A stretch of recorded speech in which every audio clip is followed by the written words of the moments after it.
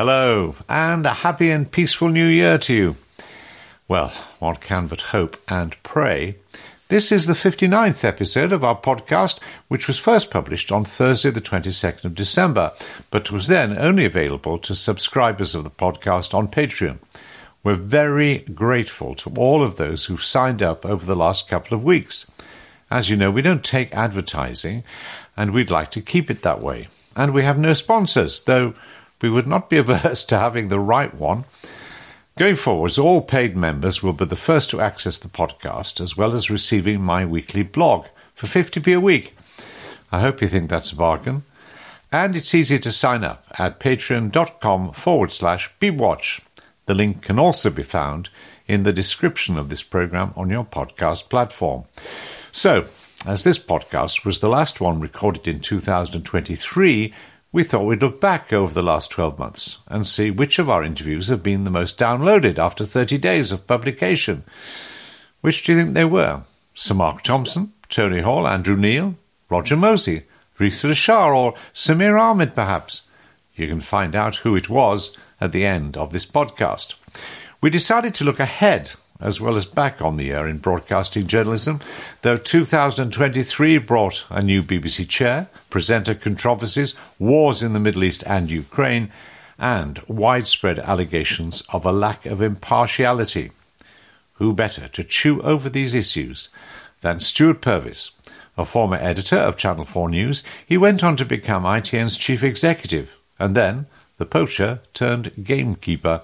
The now Professor Purvis served as one of the content regulators at Ofcom and oversaw standards cases involving the BBC between 2007 and 2010.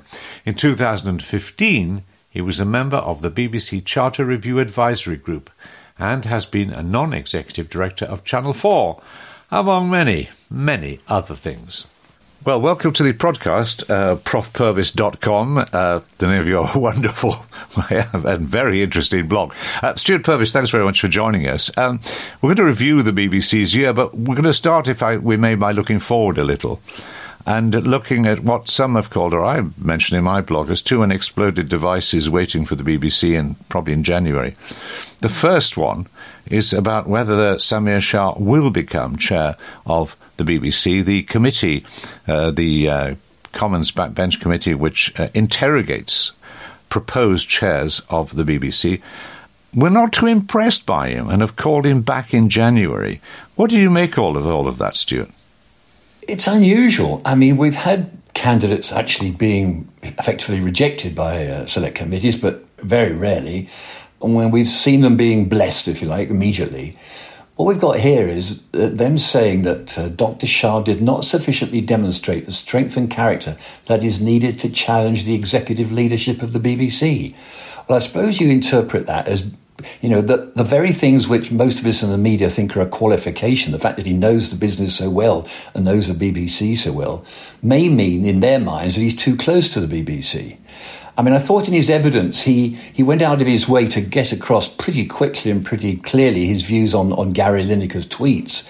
But on a lot of other questions where they were inviting him to give a considered view, he didn't really want to do it. And he kept saying, well, I've read about this and I've read about that. And I thought, well, you've only read about Gary Lineker's tweets, but that hasn't stopped you having a view on them. But all these other things that you've only read about, you don't seem to want to talk about. Well, I thought it was rather strange that on Gary Lineker, I thought what he would say, the easy way out, which would be, I'm absolutely 100% between the new rules on impartiality. I'm passionate about impartiality.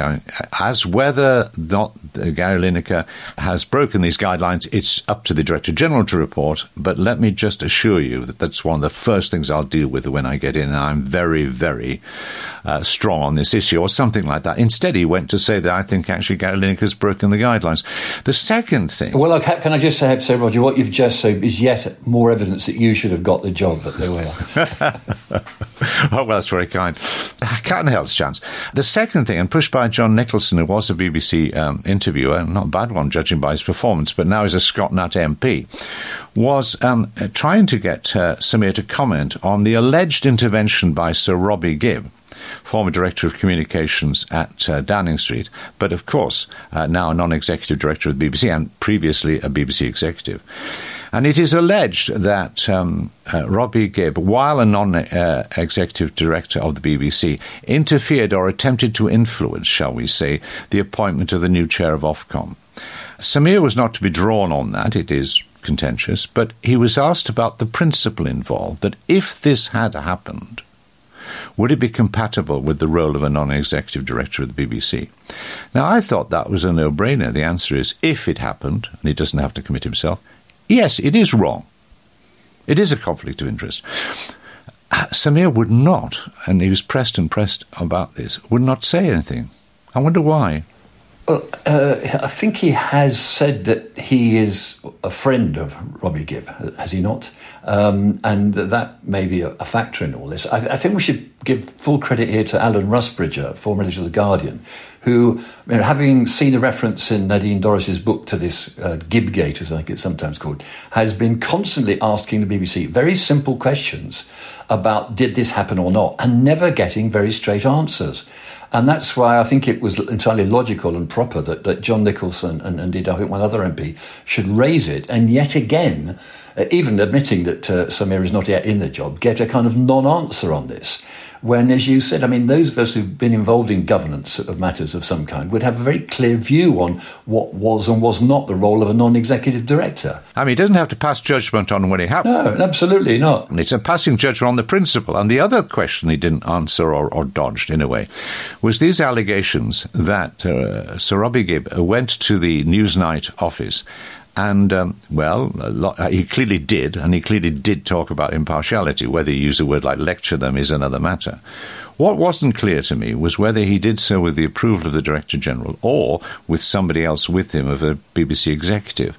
Because if he went by himself as a non-executive to, as it were, lecture Newsnight on impartiality, that would be, I would have thought very simply, the wrong thing to have done. Would you agree with that?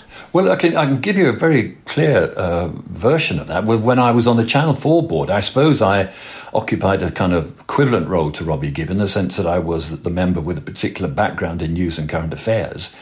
And it was made very, very clear to me by the chairman, Terry Burns, that if I had a view, and I did have a view from time to time about the output, it was my role was to talk to the chief executive or the director of programmes or himself, and not to have any direct connection with the programme.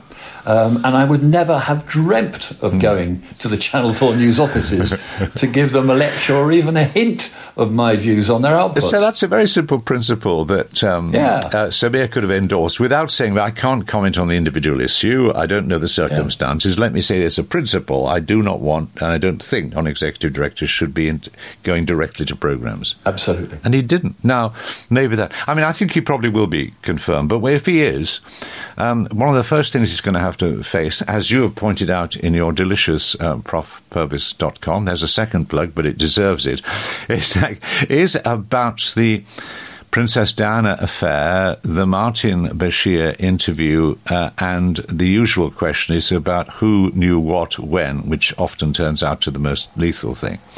And you've cooperated with the journalist Andy Webb, who has led the investigation here and the pressure on the BBC. And the BBC has been ordered to deliver a number of emails which it has been, shall we say, reluctant to reveal.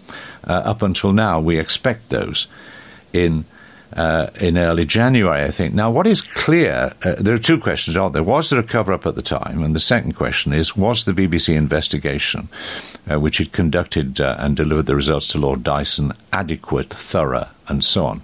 On the first question, was there a cover-up at the time? You've revealed the fact that, or it's been revealed the fact that the head of current affairs at the time, who interviewed Martin Bashir after the interview, discovered that Martin Bashir had indeed lied about the circumstances in which he'd got the interview. No, I think there are two particular episodes that have been focused on. Lord Dyson focused very much on who knew what when at the time of the original interview and the immediate follow-up inquiry into Martin Bashir's activities. What Andy Webb is focusing particularly now is on what you might call cover-up 2, if there is such a thing, which is the events of the autumn of 2020, when basically Lord Spencer notified the BBC that he wanted there to be an independent inquiry because of things he discovered. And there is a period there where there are an average of 50 emails a day circulating within the BBC on what to do about this situation. Now, my memory of it is particularly vivid because I got a phone call from the Today programme one morning and saying there's these new allegations about who knew what when. And I said there should be an independent inquiry, which was what old Spencer had said. And to which the answer was, well, Martin Bashir is ill, so there can't be an independent inquiry. To which my answer was, well, that is complete nonsense. I mean, I've no idea whether he's ill or not, but surely you don't have to wait for him. You can get on and look at the documents.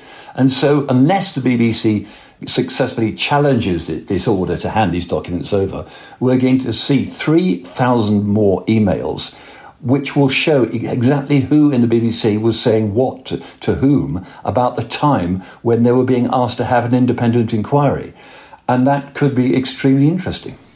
Interesting because the present Director General will have been involved. There is the historical instance of did he lie at the time, but, Director General was there when Dyson was gathering all the evidence was presented to Dyson. I mean, my reading of this, I was told by a senior executive, very senior executive, that when they went through the files of that period, they were strangely empty, leading some people to suggest they'd been cleansed. And then, fortunately, people like Tim Gardner, who was head of current affairs at the time, though just leaving to go to Channel 5, had kept a copy of his own handwritten note that he'd sent to Tony Hall, the office of Tony Hall, the then Director of News and Current Affairs, making it clear that Martin Bashir had lied, had admitted to Tim Gardner that he'd lied and that Tim was extremely cross about it. So we know that. So that'll be extremely interesting. But I think the one thing that starts to disturb me about the wider story is that Earl Spencer and it is believed members of the royal family try to suggest that in some way Princess Diana only gave the interview because she was misled. And that in some way this interview set in train a pattern of events to lead to Princess Diana's death in the car crash in Paris. I think that's most unlikely. And in terms of her desire to give the interview, it was obvious she wished to do that. She'd given interviews. She'd given sound tapes to various people. She'd tried to get Max Hastings to write about it. I mean, she was going to give the interview. The question is, to whom? Yeah, just on that, I have a personal eyewitness evidence because she once told me personally that she wanted to give an interview to Panorama. I got to know her quite well making a documentary about it, and the documentary project was going extremely well. And when one day while we were filming, she said, what I'd really like to do is to be on Panorama. So I totally agree with you. The giving of an interview to Panorama was actually a long-held ambition of hers. Quite the specifics which led to that particular interview at that particular moment is a different issue.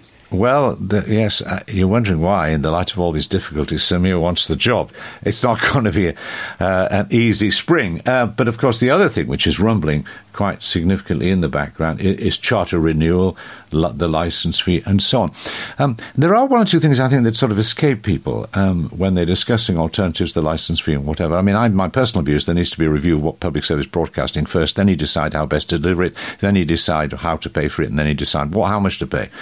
But people seem to be neglecting the fact that there's a real still digital divide in this country.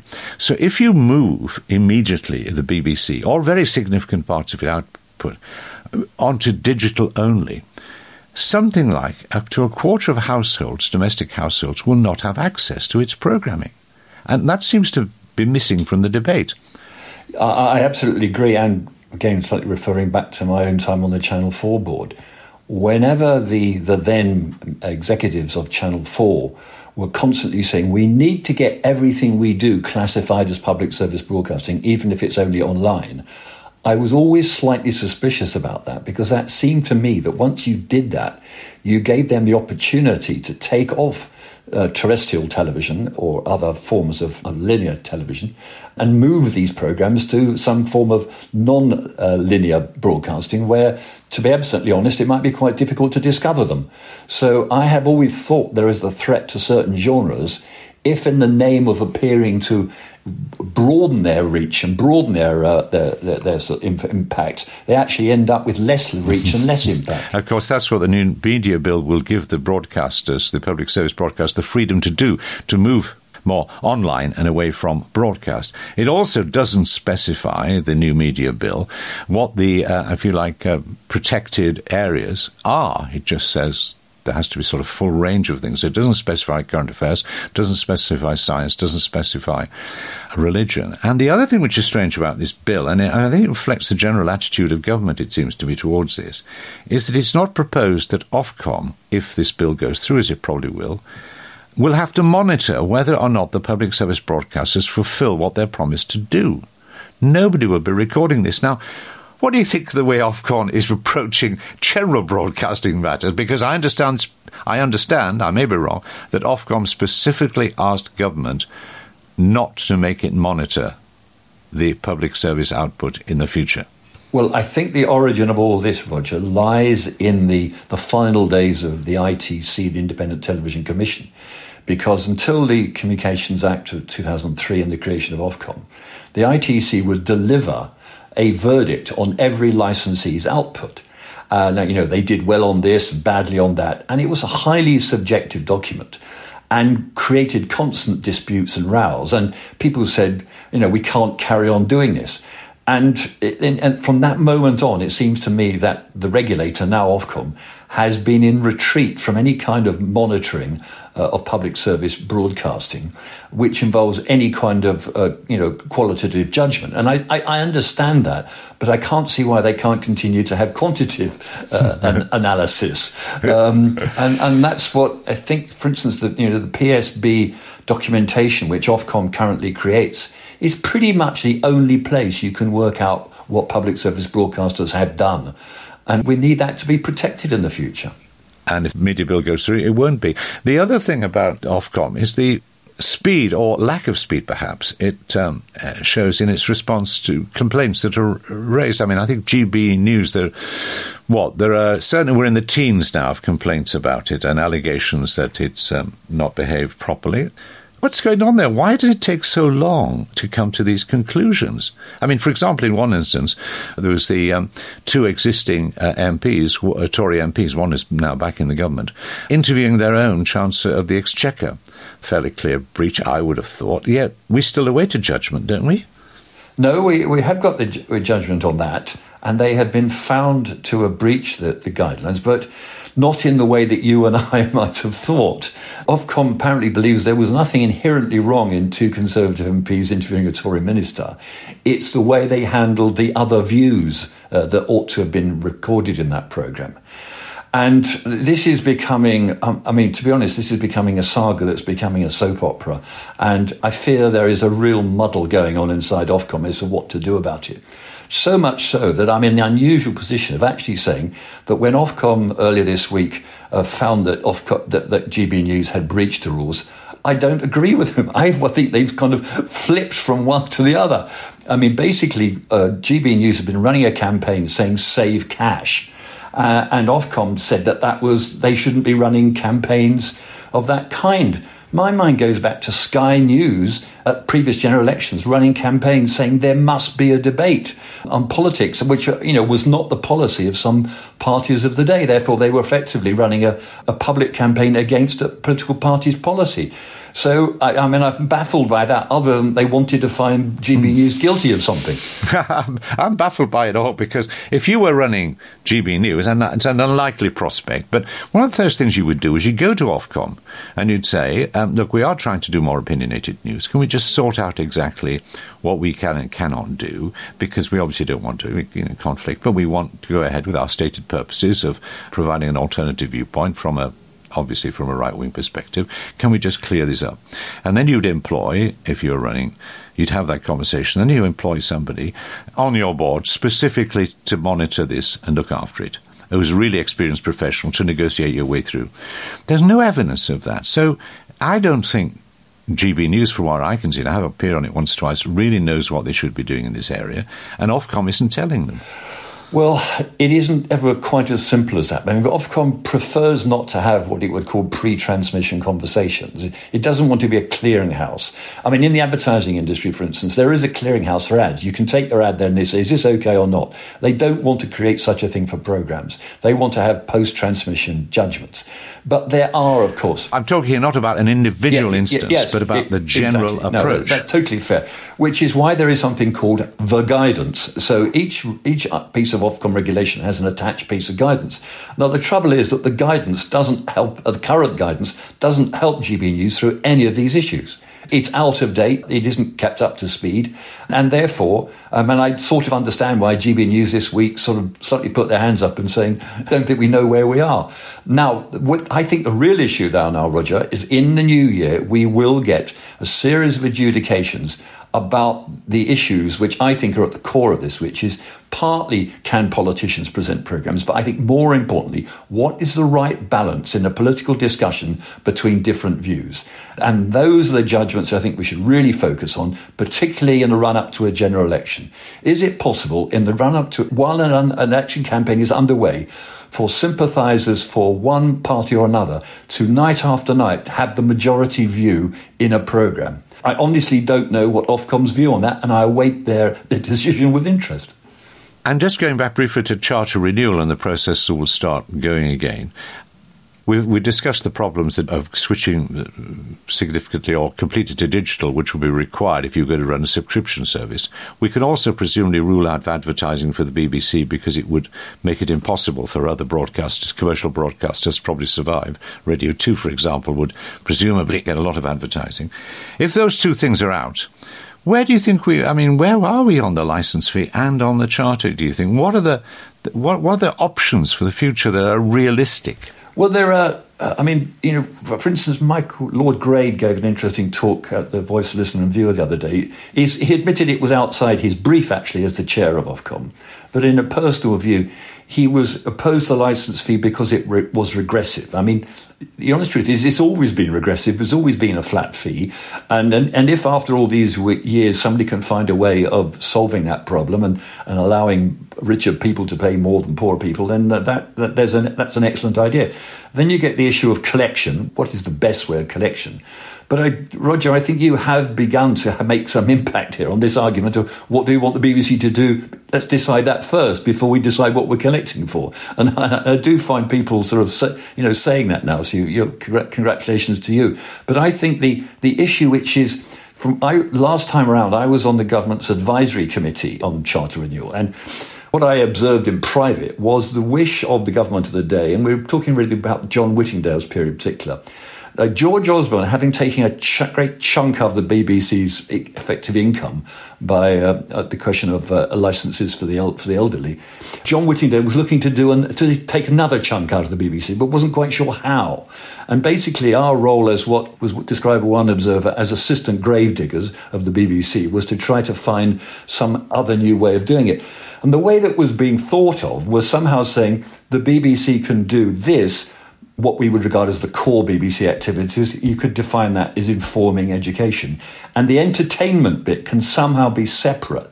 And that argument never came into effect on my watch, as they say, on that committee. But I still hear it being talked of to this day. And of course, streaming would make that easier. One of the problems with subscription in the status quo until streaming was that when Greg Dyke was the Director General of the BBC, he helped to set up digital television, DTT, in a way which it made it extremely difficult to use technology to make subscriptions work.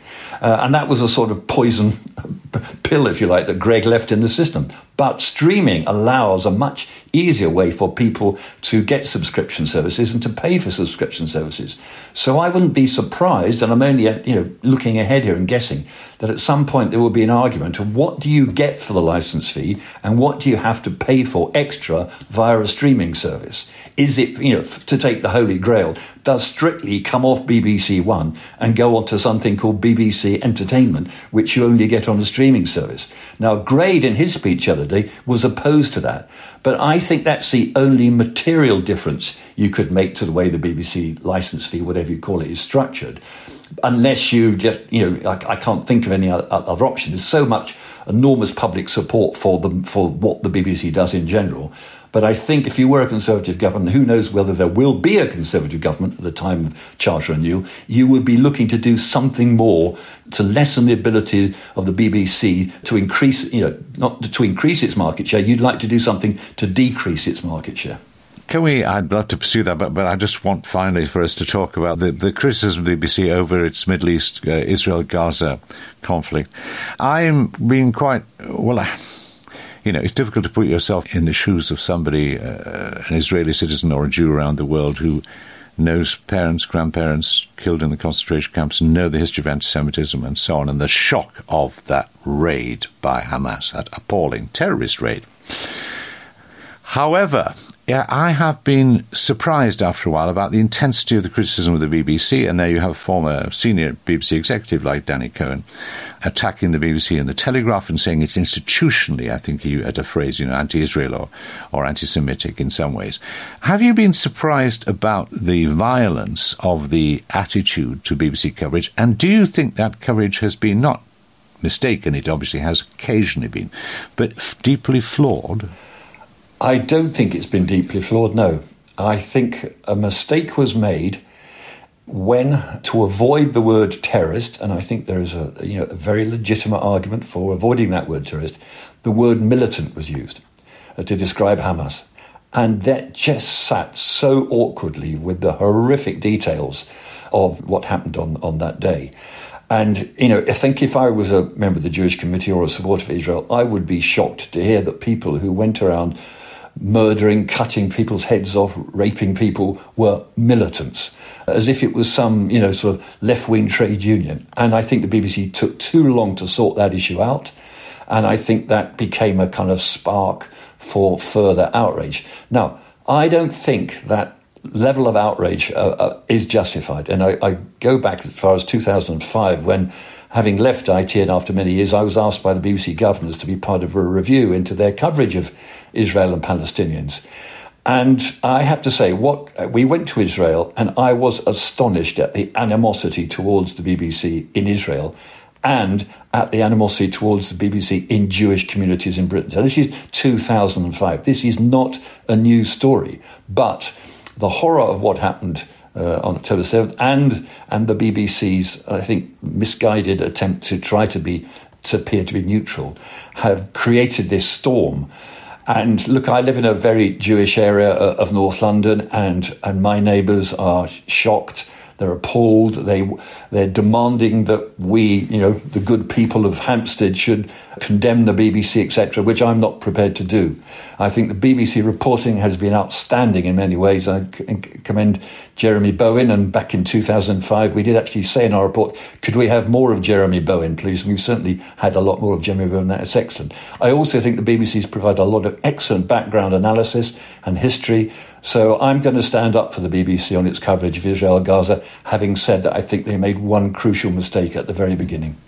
And I wondered whether at the beginning, whether also a small cause of some difficulty early on was with the BBC slimming down in news. The old problem is you want voluntary redundancies. The people who tend to take voluntary redundancies are older people, and therefore in a crisis like this, if you don't have really experienced people at the top who've been through similar crises, it often takes a little while to, as it were, for younger journalists to quite understand some of those issues involved, and particularly a younger generation, I think, of journalists, which some of whom do believe that they should be allowed to be campaigning, and some of whom do, I think, need to think more heavily about impartiality. So I think that might be a factor, but I will share your view generally. I think it's been superb, but you find it's one of those things where the BBC is trying to remain impartial, but both sides demand it steps down on their side, and the pressures on people within the BBC and the staff must be considerable. But I hope I don't see any wavering in the BBC about this. They're going to hold their line. I hope they admit some mistakes, but I think they're going to hold the line, don't you? I think they are, and I think Samir Shah indicated he would like to have a discussion about the use of the word, non-use of the word terrorist, and I think that's totally appropriate for an incoming chair. But I think there's one other element, Roger, and again, apologies for going back to 2005.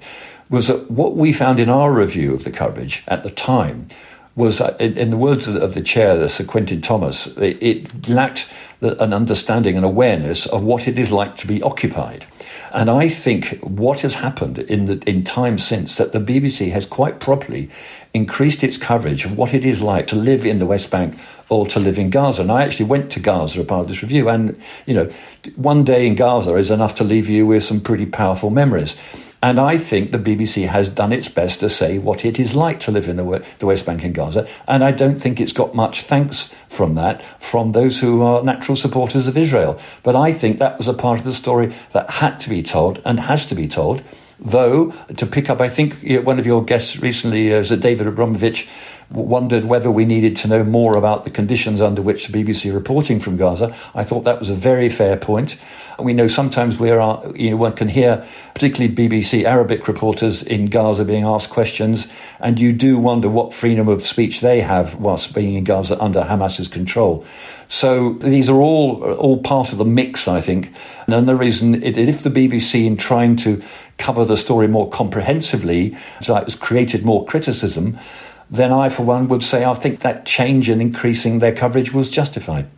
Stewart Purvis, I'd love to go on and talk more to you, but thank you very much for joining us. And just a reminder again, profpurvis.com is where you want to go if you really want to get some inside information. Thank you. Thank you very much, Roger. Our thanks to Stewart Purvis. And finally, the answer to the question of which were our top 3 podcast downloads 30 days after publication in 2023. In third place is Katie Searle, the former director of BBC News programmes, who discussed the impact of cuts on the BBC. In second place is Paul Hughes, whom you may remember was the former director of the BBC Singers and who gave a very emotional response to the proposed cuts in classical music, which, if they haven't been cancelled, have been deferred. But in first place is Simon Mayo, who spoke to us the day before Ken Bruce had his final programme broadcast on Radio 2. So that's it for this episode. Please consider signing up and getting the next podcast hot off the press. And as you know, this podcast is presented by me, Roger Bolton, and it's produced by Kate Dixon. The sound is by Dave Kitto, and special thanks to Quingenti. It's a good egg production.